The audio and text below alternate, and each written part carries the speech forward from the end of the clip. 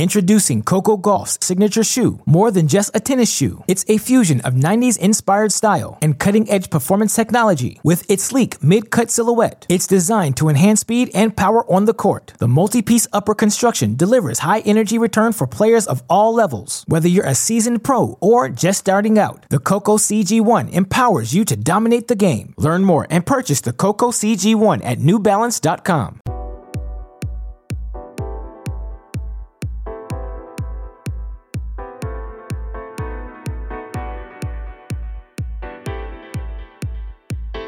Welcome to Great Shot. This is the Great Shot Podcast, a Cracked Racquets and Tennis Channel Podcast Network production. My name is Alex Gruskin. Some of you may notice the muted tones. That's because I'm recording today's episode from my hotel room at the Marriott in Cleveland, Ohio, as I prepare to enjoy the rest of the 2022 Cleveland Challenger on site, of course. So excited to be able to be back at a professional tennis event. There are just nuances you pick up being on the grounds that unfortunately will escape you if you're watching via a live stream, and of course the opportunity to chat with all of these players, learn their thoughts on the continuing developing stories happening across levels in the professional tennis world. It helps me be exceedingly better at my job, and so immensely grateful to the top-notch management team and everyone here in Cleveland for being so accommodating, for allowing me to come cover this event. Also very much looking forward to emceeing quarterfinals, semifinals, and finals as well. But of course,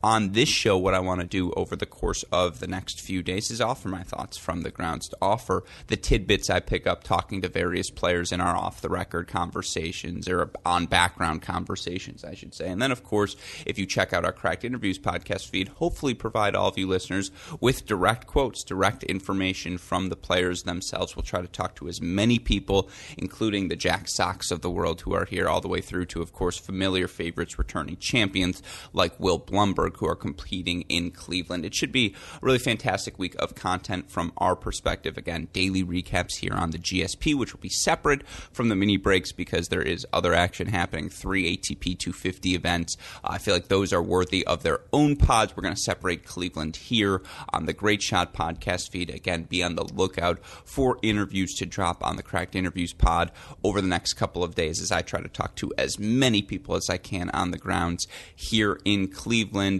Of course, before I get into my thoughts from the grounds, the first thing I would like to express, the first instinct I have, the first thing I want to share with all of you is, A, if you've got local challenger tennis in your area, go watch it. The thing that impressed me most on day one of my time here in Cleveland is that yesterday was a Wednesday.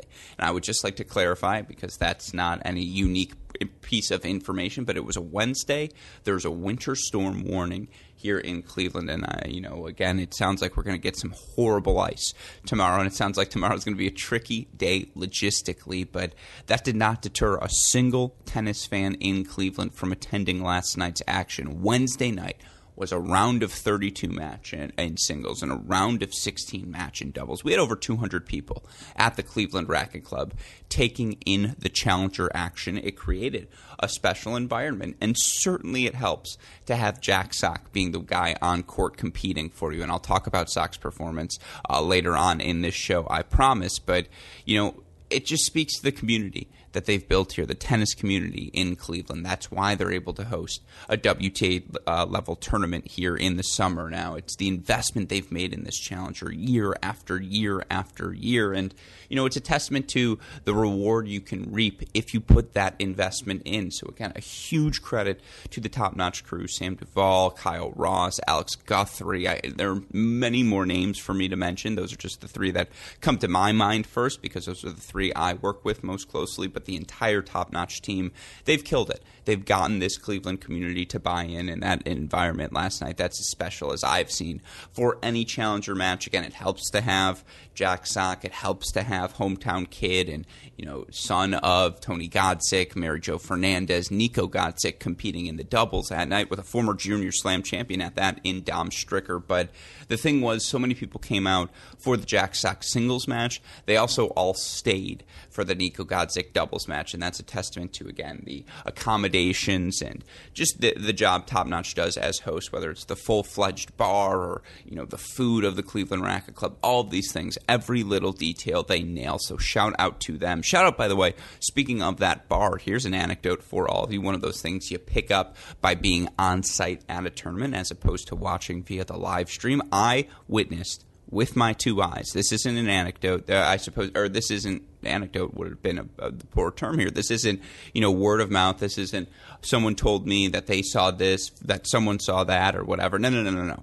I saw this one with my own eyes, folks. So there was a fan who will say, and it was a Wednesday night, so shout out to this fan who got after it. I mean, the moment they walked in the door, we're talking 4:30 straight to the bar, and then by the time the singles match is done, because Jack Sock ends up going 3 sets last night with Braden Schnurr, let's just say this man was healthily lubricated. This man was feeling himself, enjoying himself. I believe it was a birthday for this fan as well. As such, he and his cohort at the bar enjoying themselves and, again, celebrating it accordingly. And, the drinks start coming out. The shots are being bought. And he looks at, this fan looks at a very nice young woman sitting next to him and says, "Hey, let me buy you and your boyfriend a shot."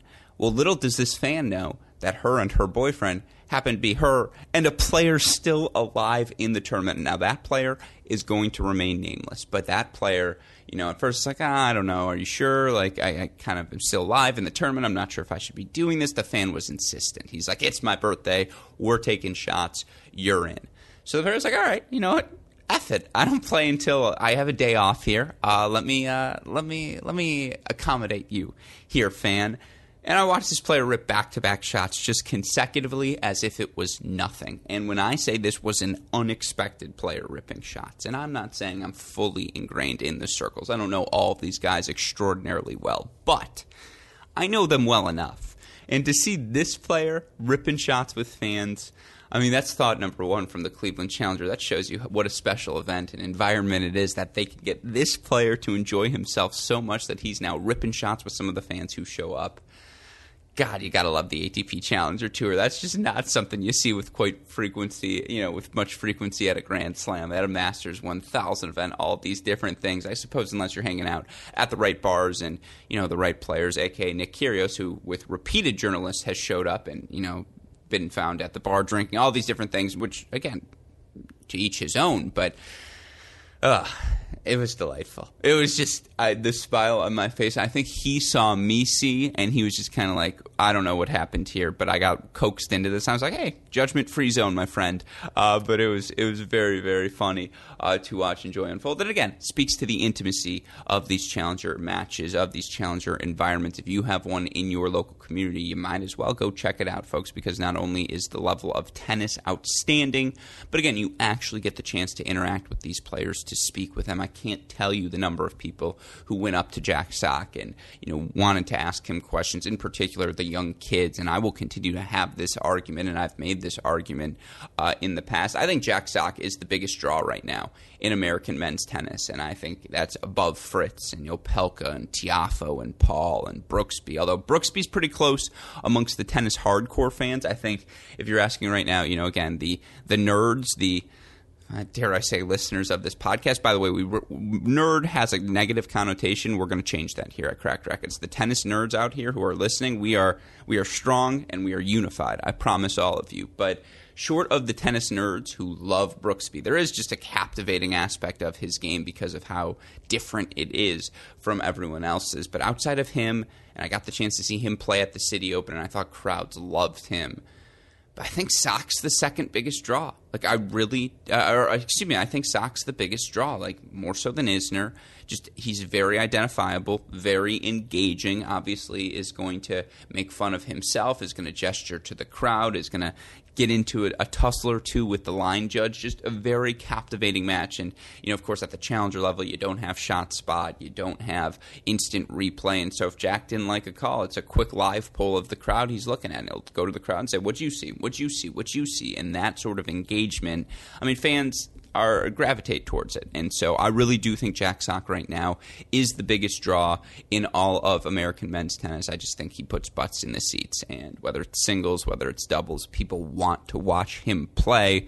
But you know who I wanted to watch play heading into day one of my time at the Cleveland Challenger, and this is where I will start my assessment of the tennis, folks, I promise, is Dom Stricker, who, when I say blew me away in my first time watching him play in person, that might be, I am not shy in using hyperbole to make a point here.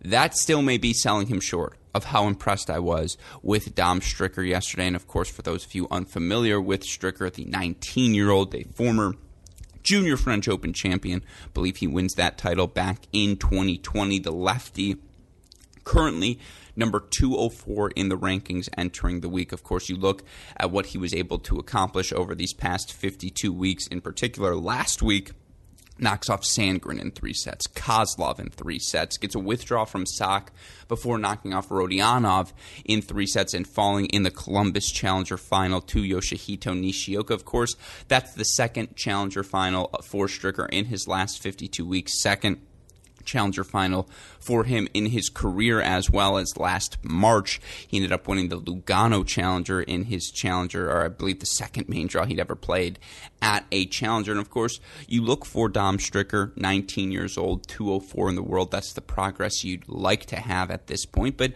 more impressively, 34-22 in his last 52 weeks of play. And this is not someone who played a ton of pro tennis prior to the start of last year. In fact, had played a grand total of 10 matches on the pro circuit up to the start of last season, was 5-5, by the way, in those pro matches, all of them happening at the 25 or 15K level. And then, last season, things slowly began to take off. And certainly you win a Junior French Open Championship, you're going to get more wild cards into higher level events. That's how he gets a wild card, into that Lugano Challenger that he goes on to win, and, gets a couple of wild cards into some ITF events as well, because certainly didn't have the ranking on his own to get in.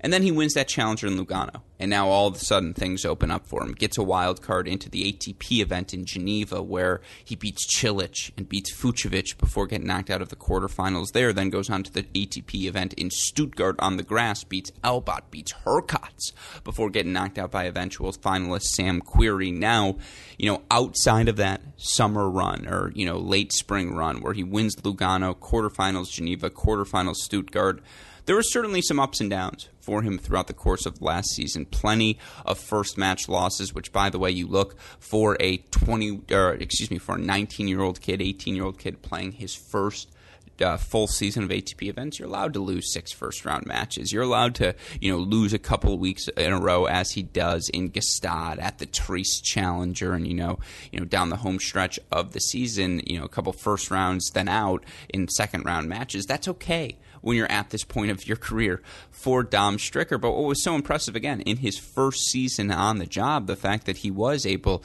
to go 27-19 overall and make, not just win that Challenger title, but then, Biel at the end of the year makes the semifinals there. A Kental at the end of the year makes the quarterfinals there, and just slowly began to make his move and, put himself in a position to play Grand Slam qualifying already at this point of his career. And, certainly he gets a win at Australian Open qualifying this year before losing second round to Ebden. That's one you imagine he's a little bit disappointed in, but, credit to him for them coming right back to America and getting back on that Challenger swing, and, right away qualifies in Columbus, or, gets into Columbus and doesn't receive a wild card on this occasion, but beats, again, Sandgren, Sock in 3, Sandgren, Kozlov in 3 sets, and then 3 over Rodionov to make that final in Columbus as well. And certainly we're noticing a type. Indoor hard courts seems to bring out the best in Stricker's game, but again, from a results standpoint, pretty difficult to be upset with anything we see from the young Swiss player. And of course, you look at the numbers for him, holding 82.5% of the time, winning 75% of his first serve points here in 2022. You look for him overall last 52 weeks. The splits makes 58% of his first serves. That number needs to be higher. But he's also winning 75.8% of his first serve points. He's holding 82.4% of the time. You look for those numbers in terms of how they would compare over the last 52 weeks on the ATP stats leaderboard. That hold percentage for Stricker would be higher than the average right now amongst ATP players. Again, 82.4 for him. The average amongst top 50 players right now, 81.8. Now, the break percentage certainly does need some work for Stricker, and you look for him over these last 52 weeks. He is, the average of the top 50, 23.8. He's at 19%, and that gets me into my breakdown of his tennis. So yesterday, 3-6, 6-3, 6-4 victory over Emilio Nava. What was I so impressed about from the young man's game? Simply put, the +1 tennis, being on his front foot, absorbing, redirecting pace, just all aspects of the tennis, that's not an issue for Dom Stricker. Watching him not only snap forehands, because he's not the biggest guy. He's like 6 foot, 6'1", maybe. I don't think he's 6'2". I think he's maybe 6'1", lefty, two-handed backhand. But his ability to put pop on the serve, whether it's the slice wide on the ad side or slice T on that ad side or just, flat T on that ad side into your body. He's a spot server who hits with power as well. And just, ad side or deuce side slice T was so effective yesterday against Emilio Nava in particular, hitting the slice T to set up the +1 inside out forehand, which it's not a heavy topspin forehand. It's a straight line drive, slap and drive from Stricker to follow it in. I mean, it's just a special play. It's a top 100 +1 ball already. He has the weapon to play on his term, the field to play on his term in his service games already, which again, for a 19-year-old, I'm telling you, it would translate to the ATP level right now. I'm very, very certain about that. And it's just the ease with which he absorbs and redirects pace. And the biggest difference between him and Emilio Nava yesterday, and yeah, there was a slow start, and it took Stricker a second to adjust to the pace of the ball Emilio Nava hits, and boy, does everything explode off the racket of Emilio Nava. We'll get to him in a second, but you look for Dom Stricker. It was just, again, his ability to keep his momentum moving forward in the court and how condensed his backswings are. And despite how heavy Nava's hitting the ball, not only is Stricker doing a better job of absorbing, redirecting that pace, whether it be down the line, whether it be cross court, but then, the difference in this was Stricker could go from defense to offense. He could absorb, redirect that pace, or he could inject his own pace into the match off of the pace of Emilio Nava, and Nava couldn't match that. If you got Nava on his back foot, if you were able to withstand a couple of his first strikes, as Stricker was able to do, Nava would generate the error. And I think when we look at Emilio Nava, that's going to be the thing, because clearly he's got the power, the plan A, to hang with many different people, to have the weapons to do damage against opponents regardless of what that opponent's game plan is. And yet against a player like Stricker, who can not only absorb and redirect that pace but then inject his own into the match, that's what Nava needs to figure out. Plan A, plan B, plan C right now for Emilio Nava all involve hitting through his opponent. He needs to learn to hit around them, needs to learn to, again, create openings for himself. I think a bit easier, make that process a bit easier. But I mean, again, credit to Stricker, who just absorbs and redirects with ease, and only gets faces 3 breakpoint chances in the match, fights off 2 of them. His only time he was broken was in that first set. And again, for Stricker, you could see him slowly begin to get a better read on the Emilio Nava serve. And just for Stricker, who, look, I mean, here's the downside right now, and I say this affectionately, this is not body shaming. Everyone can look however they choose to look. But Stricker is not athletic, doesn't have an athletic body right now. Like, there's no ifs, ands, or buts about it. He's still got, kid fat. Like, he's still got his child fat, his child chubbiness. And, he just hasn't transformed into an athlete yet. He hasn't, again, at 19 years old, that's completely acceptable. But, you just feel like there's a world of dieting for Dom Stricker, that right away, 5-10 pounds off the edges, and you're just that much more fit. And then it's the muscle training, because instinctually, boy, does Stricker anticipate well, and his ability to hit the on the stretch slide and just guide that ball back to neutral and just kind of throw nothingness at you. That neutralizing ball, how many times? And since everyone seems to think he's the smartest man in tennis, how many times do you see the Matt racket? Oh, he needs to work on the bump chip or the chip, which is a discussion for another time, and reverence. We'll do that at a different time, but just. I mean, I think sometimes just because Matt Racket says it, people take it as word of law, and it's like Matt Racket could point out, man, Rafa hits a really good inside-out forehand, and everyone would be like, dude, I never thought of it like that. Oh, my God, Matt Racket says he hits a good inside-out forehand. He must hit a good inside-out forehand. All right, let's relax, people, on the Matt Willis assessments. But anyways, in terms of and by the way, major platform envy from me to him. I'm a big fan of Matt Rackett, just not all the, points aside. All of that being, you look for Stricker. It's his ability to neutralize that ball, to slice, absorb, and just again get things back to zero. And then the moment you give him something neutral, the moment there's a bit of a lull in your mindset, he's going to jump on it. He's going to take that ball early, on the rise, attack. And again, from a tennis perspective, the feel, how condensed his ground strokes are, all of the above. Stricker's got it. Whatever that it is, whatever that quality you need, blessed with one of those rubber shoulders or blessed with one of those gifted wrists. It's very Jack Sock-esque. Like, I don't think that's a horrible comparison for Dom Stricker. Obviously, he's a lefty, and I think Sock plays with a little bit more top spin, whereas Stricker's a bit more line drive, but the feel they both have. And again, Stricker's ability to anticipate, and sometimes those on-the-run slices that he has great feel for and, produce neutral balls in the rally when he's hitting it most effectively, sometimes they do hang short, and sometimes you can get him on the run. And when Nava got him on the run, that was when Stricker looked like a 19-year-old because, again, athletically, laterally, he's not where he needs to be the top 50, top 25, 30 sort of players that his weapons and his field dictate that he can be at some point. But, man, is he working his way there. And I'm just telling you, whether it was watching him in the doubles at night with Nico Godsic, they took on Watanuki, and I'm forgetting who the partner was. But Stricker was the best player on the court, and it was so by such a comfortable margin that ultimately Stricker kind of looked at Nico and said, you want to win this? All right, I got you. Like, don't worry, Nico. Just make your serve, put your return in play. I will do the rest. And Stricker was able to do it. And, again, there's a fine line of kids 20 and younger who are able to pull that sort of thing off. And you can just tell from a tennis perspective how comfortable Dom Stricker is playing at this level. There's no pace. There's no – well, I guess there is fitness that can throw him off. But there's nothing from a tennis perspective opponents can do other than blast balls into the corners, which, if you can do that, you can beat anyone. But short of a top-level performance, short of having those elite weapons, or like Nishioka, the elite point construction to point out and to attack Stricker's biggest weakness, which again remains that movement. Short of that ability, he's going to break you down. He's going to out-tennis you because, again, he's a comfortable volleyer, likes to move forward, likes to hit the overhead, will go big down the line.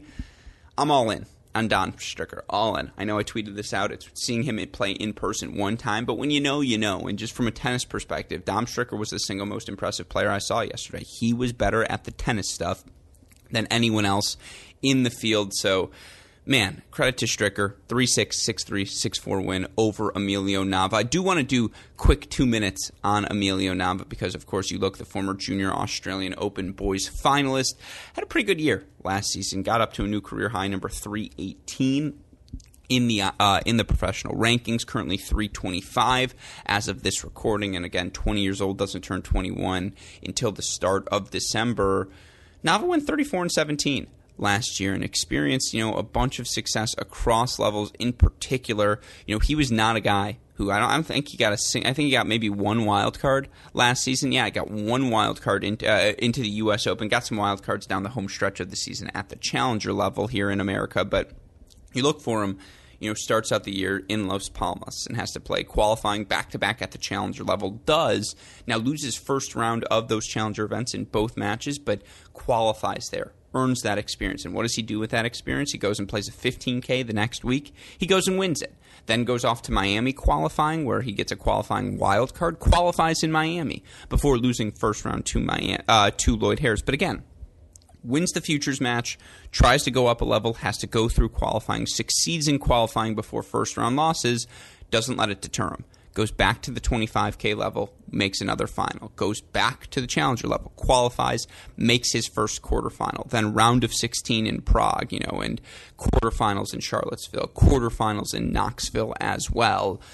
Last year was an unequivocal step up for Emilio Nava, and you look at the numbers for him, still some work to be done. I think you look for Nava, you see, the 79.4% hold percentage, 22.2% break percentage. You don't see anything jump out as particularly elite, right? You look for Dom Stricker, who at 19 years old is already holding serve at a better clip than the average top 50 player. And I know you got to adjust for competition, but what that shows you is, you adjust for challenge. If that's the average of the top 50 ATP players, you imagine the average of the top 50 challenger level players is similar, if not lower, than for those top 50 players. And that Stricker is already above that metric. That's indicative of his prowess on serve. You don't have a glaring metric like that for Emilio Nava. That's where the eye test comes into play. And I'm telling you, folks, go watch a ball come off his strings. Go watch the ball just rip through the court, the action, the heaviness of his forehand. And, again, I think he moves pretty well. I think he's got a pretty solid serve. The action on his kick serve is impressive. Stricker hits a flatter serve, and I think Stricker hits his spots better than Emilio Nava does on the serve. But watching the Nava forehand serve kick through the court, he hit this one ad side kick, I think it was at 2-1 or 1-2 in that third set, where just like Stricker was like, damn. Like you could see Dom Stricker, who obviously is not fazed by much tennis because respectfully to everyone, he's looked at everyone his whole life and just been like, I'm better than you. I'm the top junior in the world. I'm the junior French Open champion. The ball you hit, I'm not afraid of. And, whatever. You can do whatever you want. I'm better than you.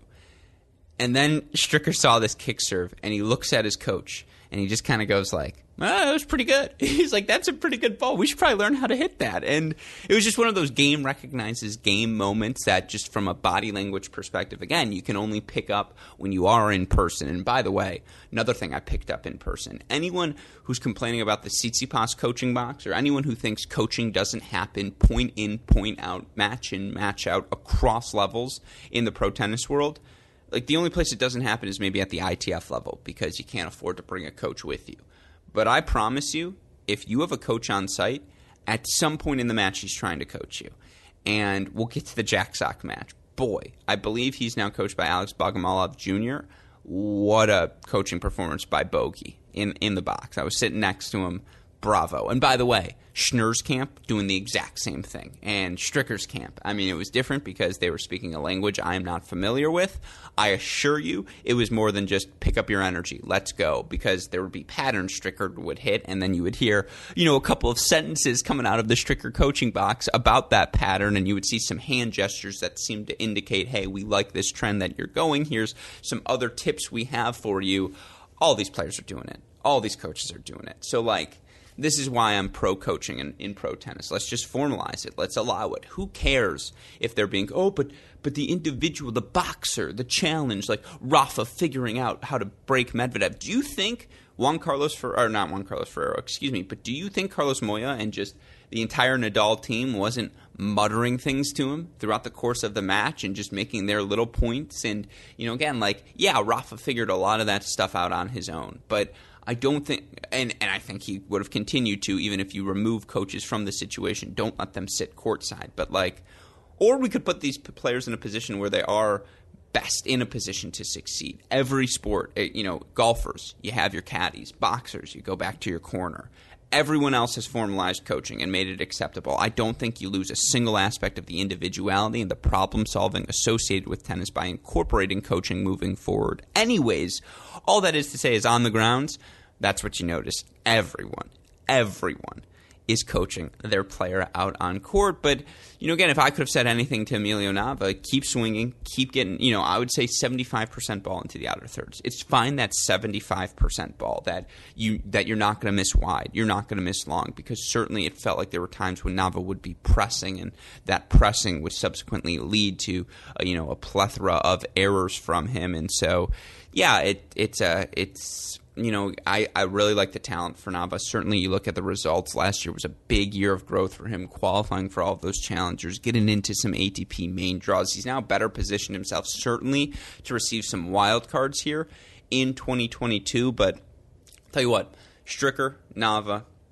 two guys, one Junior Slam finalist, the other a Junior Slam champion.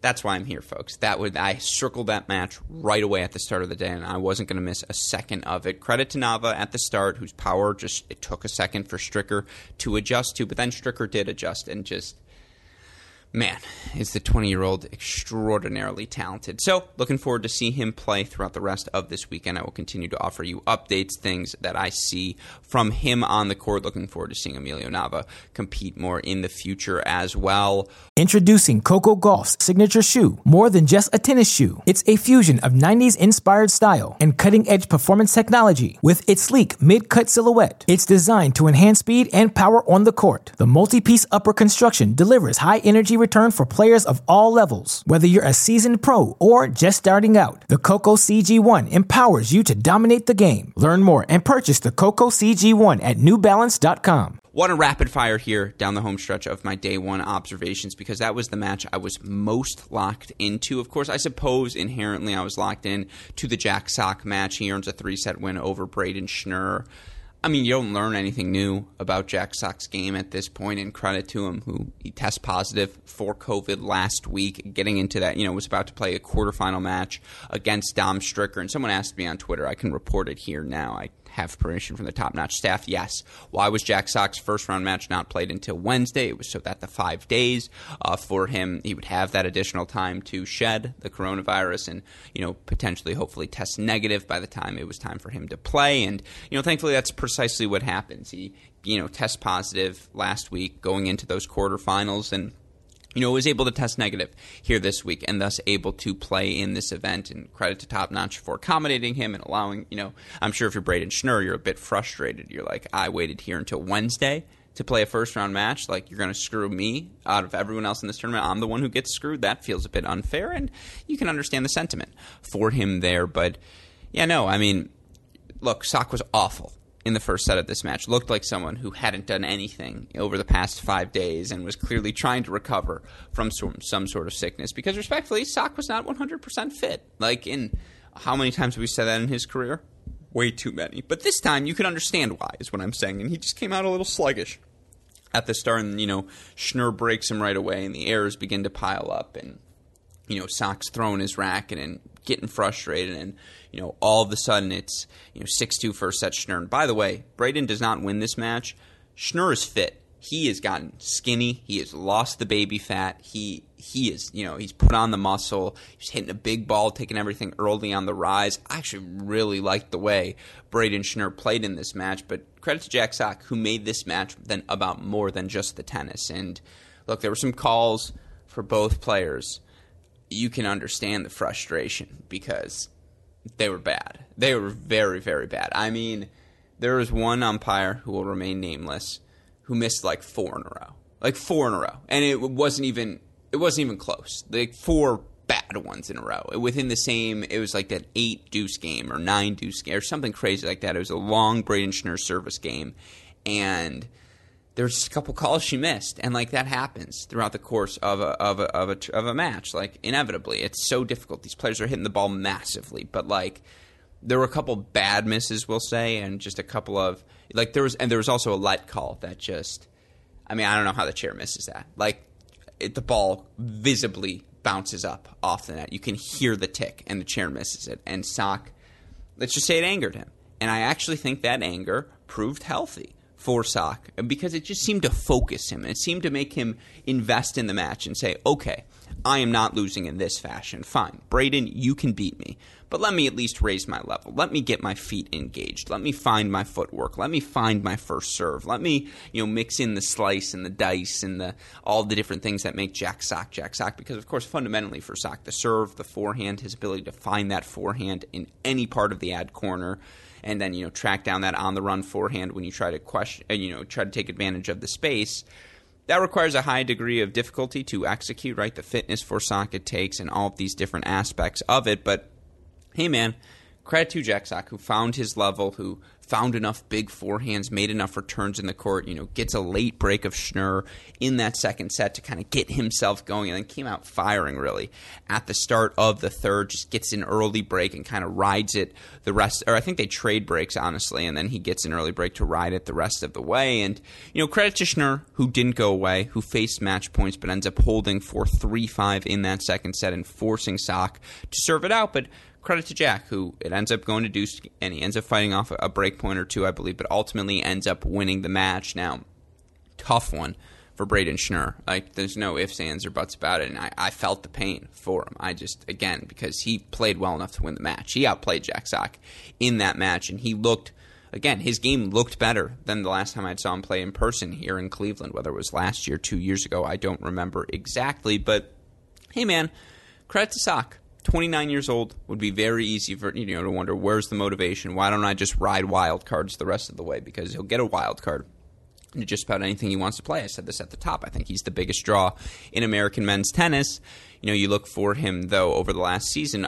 What I think has been so impressive for Sock has been his commitment to say, you know what? I'm going to go play challenger matches. You know what? I'm going to get my singles rankings back up into the top 100 on my own merit, so I don't have to rely on wild card after wild card after wild card. And, of course, Sock could just go play doubles if he wanted to. And I think, talking to other people in Team Sock and the people around him, he's well aware of that fact. But I think his thing is, why do that now? I can go do that in 2 years. I can go do that in 3 years. For Sock, his serve, his forehand, his hands at the net, they're not going anywhere. They're going to age well. He's definitely got a 10-year only double span in him, maybe from ages like 35 to 44. I could see Sock just hanging out and playing all those. And again, country club sort of, I'll show up for the slams and I'm going to make quarterfinals and doubles and be just fine. But he hasn't done that in singles, and he's shown a commitment. You look for him 25-16 over the last 52 weeks. I think what's most impressive is that 27 of those 41 matches have come at the challenger level. And he's 18-9 at the challenger level. And, you look for him at the end of last season. He plays Charlottesville. He plays Knoxville. You look for him this season. He plays Columbus, plays Cleveland. He wants to get back in that top 100. There's no denying that. He wants to do it on his own merits as well. It was disappointing for him last week, certainly, because he had made the quarterfinals and was ready for what should have been a really fun matchup against Stricker before testing positive for COVID. And, what I have learned on the grounds here is, Sock was really frustrated with himself was frustrated with the whole scenario because he was asymptomatic and he was feeling well enough to continue to play. And, there was a world where it was funny because for vaccinated players on the ATP Challenger Tour, yes, you have to test, but it's not entirely mandatory. Again, that's their way of saying too many people are testing positive right now, and that's a discussion for a separate time. But Sock made this, he said, yeah, I'll test. I feel fine. Like, it should be fine. And then he tests positive. And, again, that's where testing comes into play because God knows how many players would have been pulled out of this draw. We wouldn't have a Stricker. We wouldn't have all these different people if we were unaware that Sock had tested positive. But, again, for him could have just thrown this Ohio swing away and said, you know what, I'll regroup, refocus, get healthy for Dallas. He didn't do that. He came back here to play Cleveland. And not only do the fans appreciate it, and they showed up in spades to appreciate that, but I think he's working his way back into form. I mean, look, the serve of the forehand are top 50. Jack Sock's feel on the court, the power with which he plays, the athleticism he brings for someone who is not in elite shape, it's a joke. The guy again, I actually think there's a lot of comps between him and Dom Stricker. But the talent is so evident. And why do people enjoy watching Jack Sock play? Because of that talent, because of how captivating he is as a performer. Again, for Sock, 3-set win over Braden Schnurr. Tough loss for Schnurr. Last ones here. I said rapid fire. I ended up going 8 minutes on Sock. I apologize for that. Ernesto Escobedo, 3-set win over Nikola Kuhn, 6-7, 7-5, 4-love, retirement from Kuhn. Look, Escobedo's refound his form.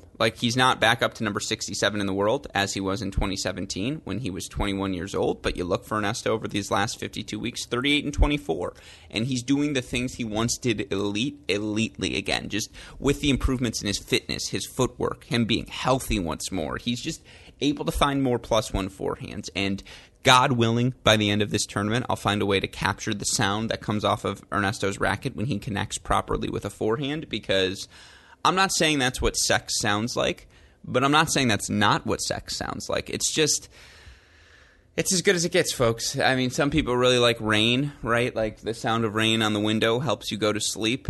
Man, for me, it's the sound of the Escobedo forehand. That's the pop you're supposed to hear. That's what the ball should sound like when it's coming off the strings. Again, I think he's moving really well, and you always wonder for Ernesto Escobedo, for a guy who doesn't move extraordinarily well, how does he have the success that he does? And it's just because of the weight of his ball. It's so heavy. If he connects with it cleanly, even if he's in a disadvantageous position on the court, just good luck playing with aggression off of the Escobedo forehand because of how heavy and how much action there is. And I think his court positioning has gotten much better. He's standing, because he has always had a big backswing on that forehand. And so, sometimes he's ceded some ground in the court. That's no longer the case. He's just behind or on top of that baseline, at least was against Nicola Kuhn. And, Ernesto, California kid, not a guy who's played a ton of indoor tennis in his career. You look at him just these last 52 weeks, 38 and 24, but even more, specific than that, you look for him since the start of the summer, quarterfinals in Los Cabos, round of 64 at Indian Wells, semifinals Lexington Challenger, quarterfinals Las Vegas Challenger title in Bendigo, and, gets in as a lucky loser to the Australian Open main draw. Now Columbus Challenger quarterfinals, 3-set loss to Brooksby. Into the Cleveland Challenger quarterfinals, where he's going to play last week's finalist Dom Stricker. This is just what it looks like when you're sending back up the rankings. And I'll tell you what, Ernesto, 25 years old, he's got the power to be a top 100 player, and certainly looks like that fitness has finally come along with him. He's holding serve better than he ever has before as well, holding serve 81.3% of the time overall, but 83.3% on hard courts. Again, that number would be better than average amongst top 50 players. He's also breaking serve 23.3%, which was something he struggled with early in his career, but that speaks to, again, how he's condensed his ground strokes and just, again, the improved fitness as well. He's less susceptible to the +1 ball because the return of serve is better, but also because he has taken strides as a mover. But that's my take on Escobedo, who's got Stricker next. That match Friday, oh my God, all in. I promise you, I'll be watching that from first ball to last. A couple other guys. We're going to rapid fire through here. Blumberg, healthy, skinny, playing well. He and Max Schnur are just better at doubles, and it was really fun watching them play the team from Case Western last night. But Blumberg did not play well against Quiroz in match number 1, just played so tentative. And you could tell Will was, after he wins that first set, isn't broken. His serve, his forehand, the biggest weapons on the court, he just got nervous. He got tentative. He played a really bad tiebreaker, went down 5-1, ends up fighting back only to drop it 9-7 in that second set to Quiroz, and then goes down 4-1 in that third set, only to rip off 5 straight games and ultimately take it 6-4. And you could just tell when Blumberg got down like that, it was just kind of like, what? Why am I playing so tentatively? Why am I not swinging freely? And then he started to swing freely, and ultimately it worked. Credit to Blumberg. He advances. He's got Emilio Gomez today. You get the Cousins. You get the Trojans back-to-back. Quiroz, Gomez. I'll be locked in on that. In terms of everyone else, you always forget how freaking huge all of the legs are for pro tennis players until you see them all in person. I mean, that's why they move like they move. That's why they're better than we are, because they've all got, massive calves, massive quads, thick. I don't know how else to say it. It's just real, folks. That's what an athlete's body is, and most normal humans, unfortunately, don't have that. And you talk about non-normal humans. Man, watching Michael Mmoh take 3 strides to cover the entire length of the baseline, it's just a joke. You just forget how talented Michael Mmoh can be and just how athletically gifted he is, how big he hits the serve. Really excited to watch him play sock here tomorrow, on Thursday. Great to see a fellow AG, Lexi Galarneau. He looks fit. He looks healthy. He's taking on Liam Brody. I think that's a match Galarneau wins. I think that's the perfect match because Brody doesn't have that overwhelming weapon, but that relentless aggression and the pace, or relentless pace. And I just think Galarneau, in a matchup of feel, I think that's going to be a really fun one, although great win for Brody to knock off J.J. Wolf on day number 1. Oh, by the way, who did Watanuki play with? I think he played with Uchiyama yesterday, and it's Uchiyama Nishioka is our final round of 16 match on Thursday. Nishioka coming off of a title last week. Got to see him play a little bit in doubles. Just talk about the nicest human in the world. This is really stupid. I'm at the player hotel, the Marriott, and I think I rode the elevator with Nishioka each time I was in the elevator yesterday, and the man has never not been smiling. Just the kindest human in the world. But those are my observations from my first day in Cleveland. Again, ice storm, winter storm, allegedly ahead. I'm going to do my best to survive that, maneuver, negotiate, all of those things. But then, of course, as well, want to continue to offer you all updates each and every day. So we're going to do that here on the Great Shot podcast feed. Be on the lookout for continued updates. Of course, also look out for the Mini Break podcast feed, where we'll have conversations on what else is happening across the tennis world. ITA kickoff weekend recaps. We already did the women's Tuesday. Thursday night for the men. That's going to be 7 p.m. Eastern time on our YouTube channel. Of course, you'll be able to catch that recap podcast here tomorrow as well. All of that said, shout out as always to our super producer, Daniel Westoff, for the of an editing job he does day in, day out, making all of this content possible. You miss out on anything. It's all available on our website, crackedrackets.com. With all of that said, for my fantastic super producer, Daniel Westoff, and all of us here at both Cracked Rackets and the Tennis Channel Podcast Network, I'm your host, Alex Gruskin. You know what we say. Hey, great shot. We'll talk to you all tomorrow. Thanks, everyone.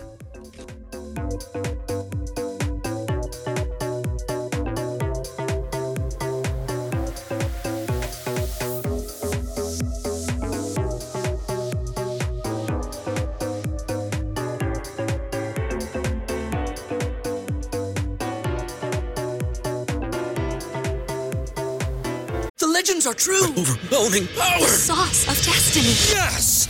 The most legendary sauce has arrived as McDonald's transforms into the anime world of WickDonald's. The greatest flavors unite in all new savory chili McDonald's sauce to make your 10-piece Wick Nuggets, fries, and Sprite ultra powerful. Unlock manga comics with every meal and sit down for a new anime short every week only at WickDonald's. Ba-da-ba-ba-ba, go! At participating McDonald's for a limited time while supplies last.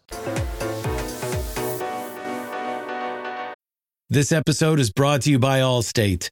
Allstate wants to remind fans that mayhem is everywhere, like at your pregame barbecue. While you prep your meats, that grease trap you forgot to empty is prepping to smoke your porch, garage, and the car inside. And without the right home and auto insurance coverage, the cost to repair this could eat up your savings. So bundle home and auto with Allstate to save and get protected from mayhem like this. Bundled savings vary and are not available in every state. Coverage is subject to policy terms and conditions.